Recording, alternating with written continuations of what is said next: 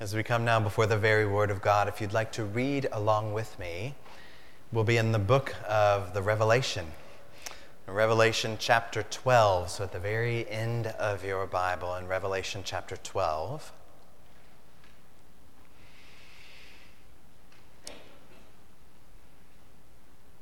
But before we read, would you please pray with me?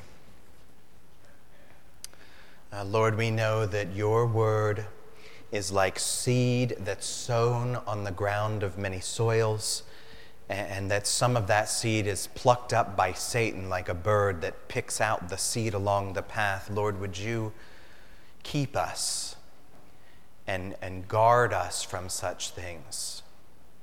Would you plant this seed down deep in us, cause it to remain in us, help us to hear now, to believe, and to bear much fruit to the honor of your great name.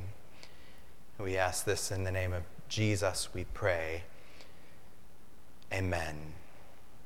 We want to take up this morning these first 12 verses in Revelation chapter 12. And so you can read along with me, or you can just listen. There's a lot of vivid images in this, so sometimes it lends itself well to just closing your eyes and hearing and almost imagining what's going on. But whatever you do, let's hear this now together. Revelation chapter 12, beginning in verse 1.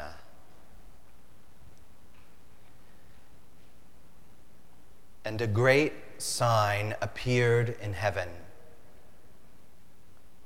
A woman clothed with the sun, with the moon under her feet, and on her head a crown of 12 stars. She was pregnant and was crying out in birth pains and the agony of giving birth. And another sign appeared in heaven. Behold, a great red dragon with 7 heads and 10 horns, and on his heads 7 diadems. His tail swept down 1/3 of the stars of heaven and cast them to the earth, and the dragon stood before the woman who was about to give birth, so that when she bore her child, he might devour it. She gave birth to a male child, one who is to rule all the nations with a rod of iron. But her child was caught up to God and to his throne. And the woman fled into the wilderness, where she has a place prepared by God, in which she is to be nourished for 1,260 days. Now war arose in heaven. Michael and his angels fighting against the dragon, and the dragon and his angels fought back, but he was defeated, and there was no longer any place for them in heaven. And the great dragon was thrown down, that ancient serpent who is called the devil and Satan, the deceiver of the whole world. He was thrown down to the earth, and his angels were thrown down with him. And I heard a loud voice in heaven saying, "Now the salvation and the power and the kingdom of our God and the authority of his Christ have come. For the accuser of our brothers has been thrown down, who accuses them day and night before our God. And they have conquered him by the blood of the Lamb and by the word of their testimony, for they loved not their lives even unto death. Therefore rejoice, O heavens, and you who dwell in them, but woe to you, O earth and sea, for the devil has come down to you in great wrath, because he knows that his time is short." This is the word of God. Oh, now, what are we doing here? Dropped into the middle of Revelation. We've just recently entered into this season of Advent, which we know is the anticipation of the coming of Jesus into the world around Christmas time. And during this time, we typically set our minds on the events of the little town of Bethlehem, right? But the text that we have here today is, well, not quite that. Now, this is much bigger than Bethlehem. We are here in this text not because we are trying to find some fresh take on Christmas. Okay? That the old stuff of Christmas is kind of getting boring and we got to scratch that itch for something new. We know that the old things of God are deep wells. And we will always find fresh water in those old deep wells that will satisfy our thirst. We return to those same wells again and again and again. We have no need to dig up something new. So it's not because we're trying to find something different. We are here for a couple of reasons. One is just because we've recently been in Genesis for quite some months, and this seemed like a fitting bookend for Advent to just jump to the opposite end of the Scriptures. We will still see here this ancient serpent who is still at work as the enemy, although here he's not working against Eve, but against another woman who's clothed with sun and is crowned with stars. That's one reason. But the second one is just because this text gives us a fuller understanding to help us see all of what is happening in, around, and even beyond Christmas time. It gives us a look from a different vantage point. So we're familiar with the Christmas scene, aren't we? We often see the physical events of the tiny manger and the infant child who is at the center of Christmas. We see there the very Son of God who was born to save his people from sin. We want to see that. But there's more than just that going on. We cannot see, at least not typically, cannot see behind the veil into the spiritual realms.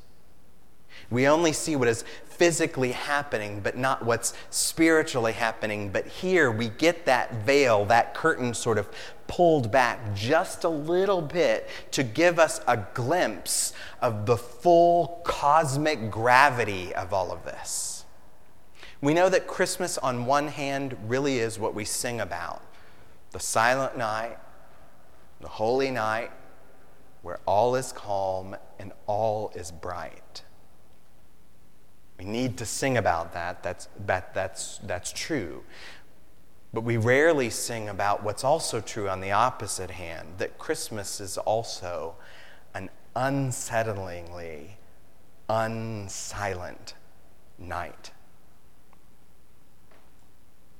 So in these few weeks leading up to Christmas, we're going to pause and tune our ears to listen to that unsilence.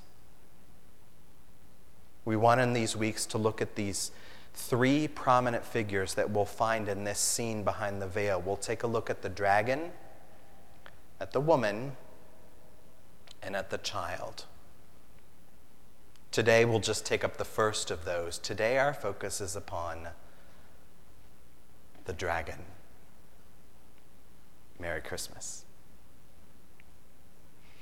The dragon in this text goes by many names here.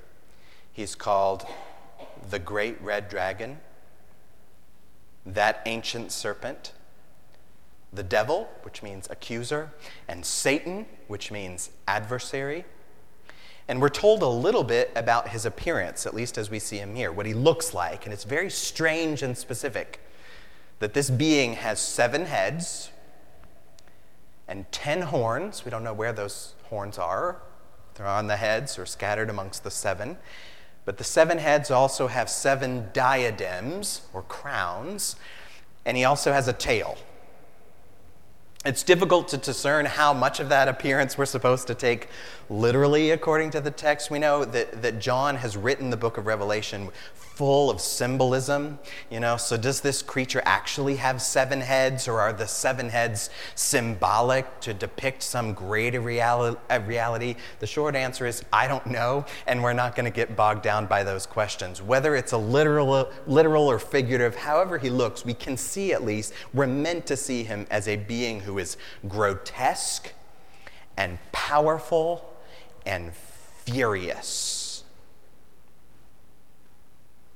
And as we look at him, we don't want to fixate on this dragon. Some people get mesmerized by Satan, look at him too often. That's not wise for us. But we also don't want to ignore him either. That would be equally foolish. We need to look at this awful Christmas figure right in the face, or the faces if there's 7. Not so that we're going to gawk at him, but to see what he means to do. So our driving question today is, what is this dragon after? What is the dragon seeking here? I'll give us 3 things, and then we'll end. First, the dragon seeks to devour the child. Seeks to devour the child. It's at the end of verse 4. The dragon stood before the woman who was about to give birth, so that when she bore her child, he might devour it. Now, to me, that is the most disturbing part of this whole scene in Revelation 12. So modern delivery rooms are now pretty sanitized, but they're also still pretty wild in the delivery room. There's lots of cries, shouts, blood, pain. The saving grace of those rooms is at least a delivery room now is typically filled with doctors and nurses or midwives, maybe family, people who are there to help.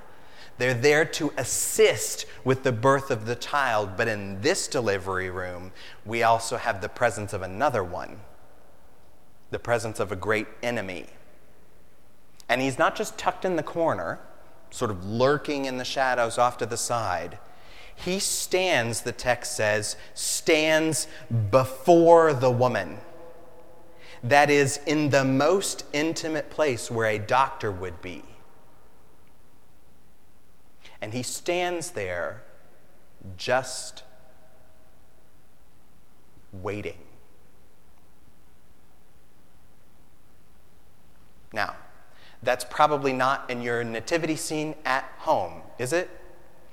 We don't have a great red dragon in our nativity scene. But imagine that you did, okay? If you do nativity scenes, some people don't, that's good and fine. But you set up your nativity scene, here's Mary, here's Joseph, we got our sheep, we got our donkeys, and the great red dragon. One of these things is not like the other. One of these things just doesn't belong, right? Something about that feels like it's mixing Christmas and Halloween. It almost seems like silly or comical if it weren't true. We're used to the reality that we can see. And that's a true reality. But we now get that reality superimposed with a reality that's unseen. That there is a great red dragon in the room. And it makes a whole lot of sense if you think about it, right?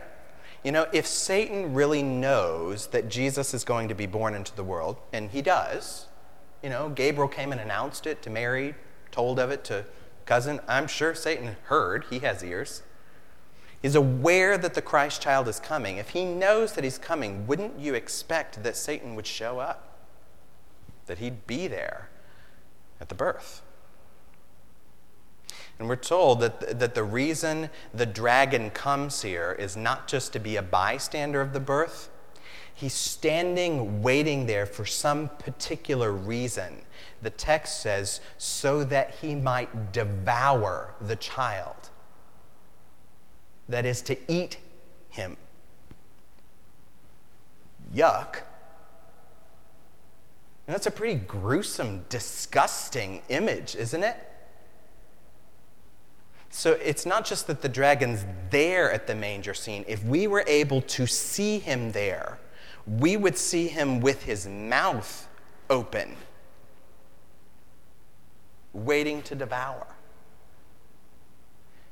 It's not necessarily literally that he intends to munch him up, right? This at least is describing some sort of greater reality that Satan seeks not just to disrupt Jesus, not even just to destroy Jesus, to devour him.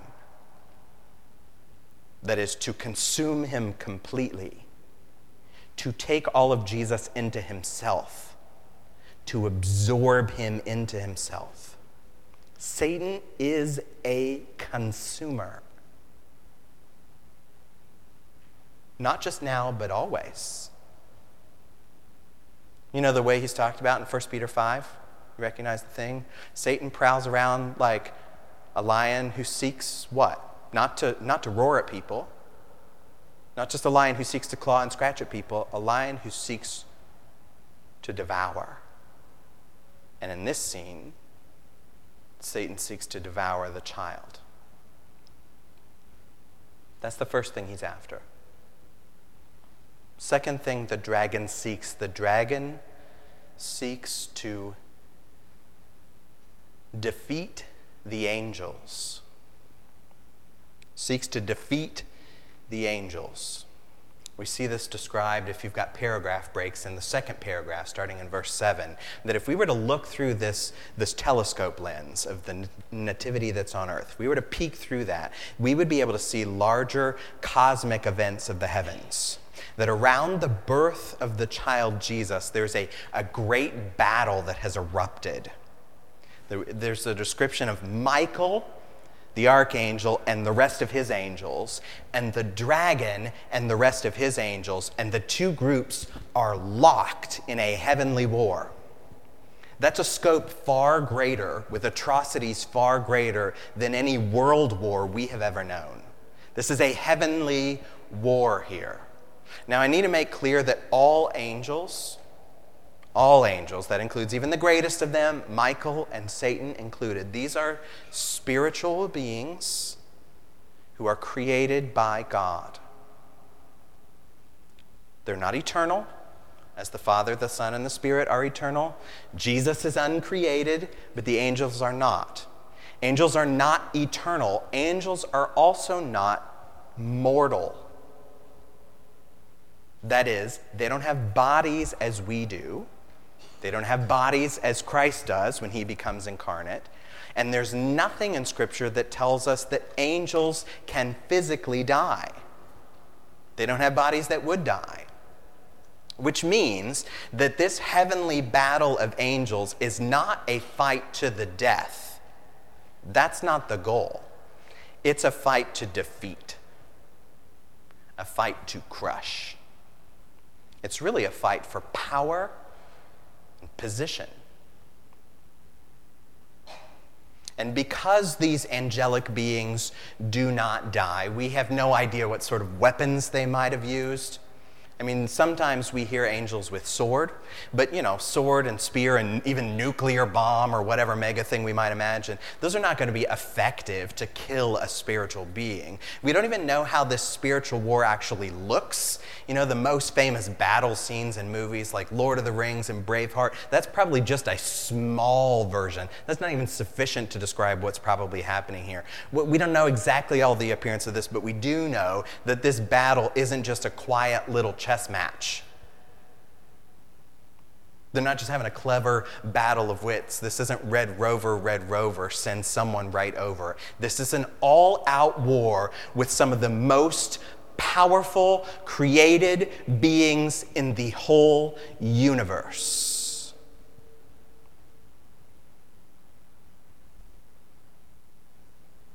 So while on this side of the veil, in what we can see physically, we can hear the muffled cries of this newborn Jesus taking his first breath. If we could hear beyond the veil, that would be drowned out by the deafening cries of myriads of angels in this clash of conflict with the dragon himself at the helm seeking to defeat the angels. That's the second. He seeks to defeat the angels. Third one. The dragon seeks to deceive the world. The dragon seeks to deceive the world. That's one of the names he's listed with in verse 9, the deceiver of the whole world.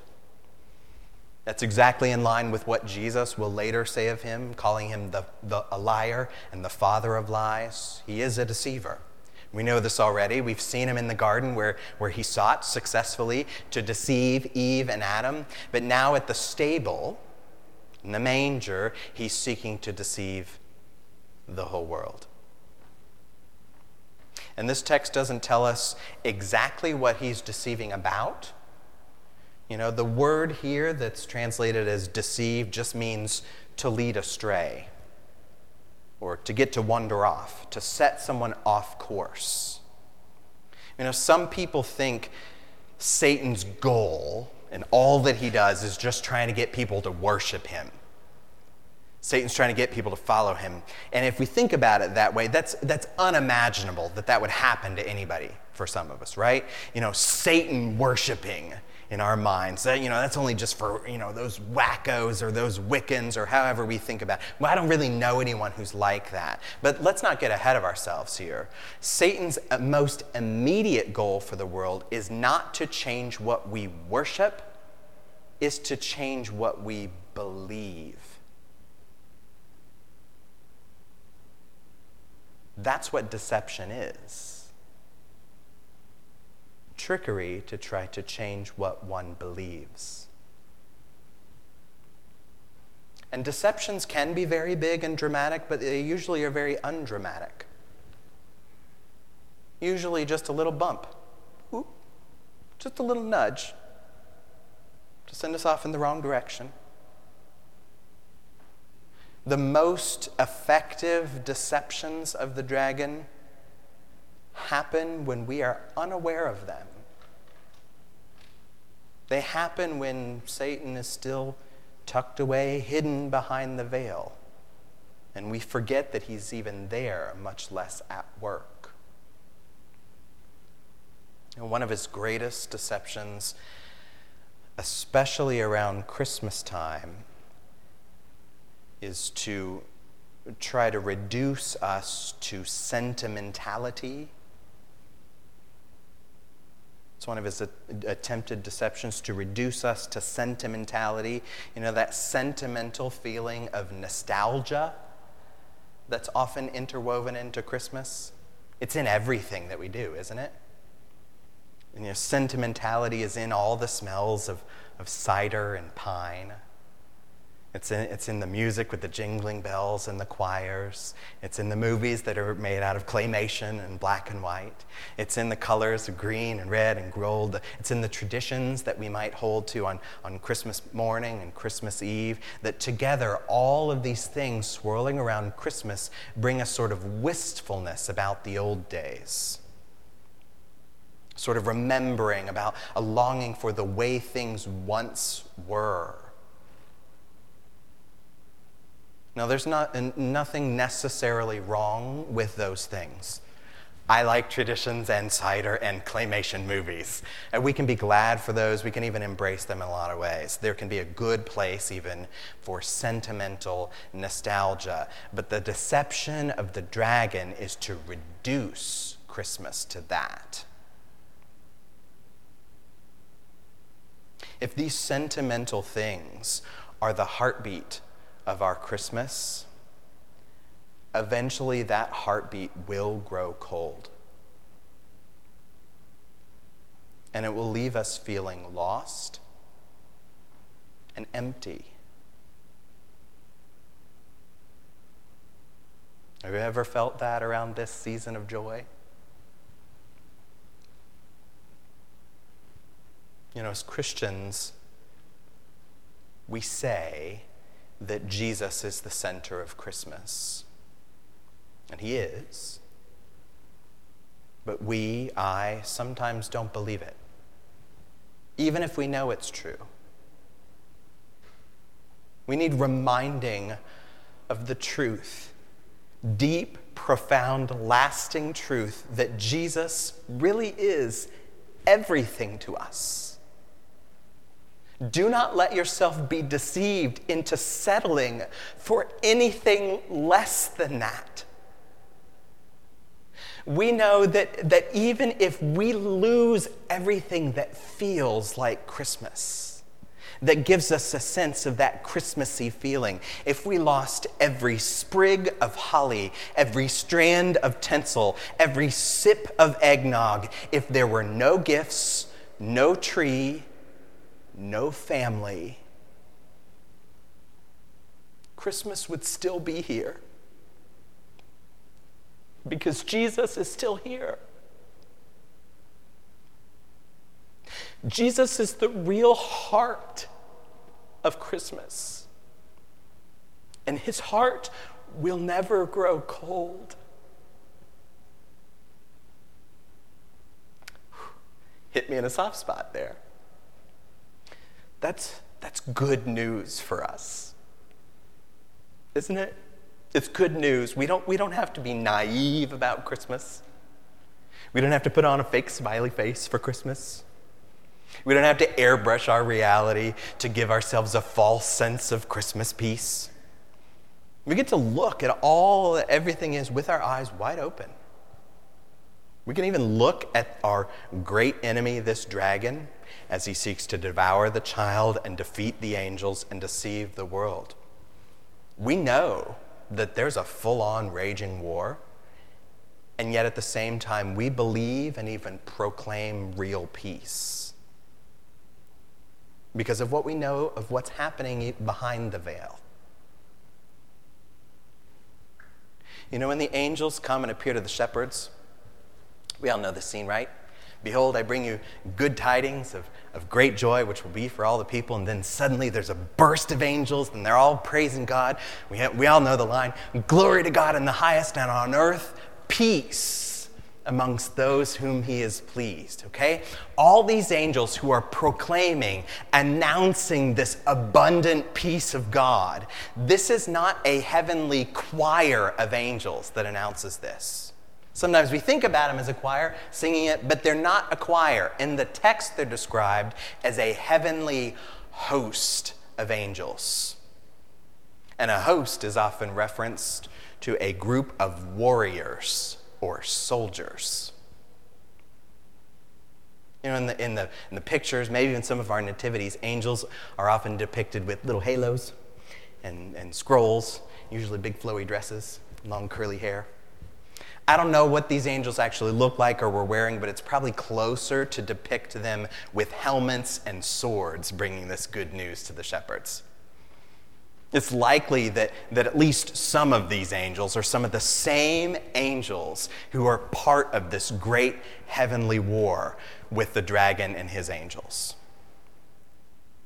Perhaps at the moment that they appear to the shepherds, that war is happening at that very moment. It's full-on raging war, but this army of angels, this little battalion, takes a break from the battle now to visit just a bunch of shepherds in a field to say, I got good news for you. I got glad tidings for you. And the tidings aren't, hey, listen, don't worry, we're winning. Could have been. That's not what they say. They say, unto you is born this day in the city of David a Savior who is Christ the Lord. And that's enough. You know, these angels know exactly how all of this is going to go. They know it. They know it just as much as John knew it in 1 John chapter 3. This is our jogger verse for the month, and I want us to hold on to it. It's just part of a sentence even. a short summary of the reason for Jesus' birth. This is in 1 John chapter 3 at the end of verse 8. Listen.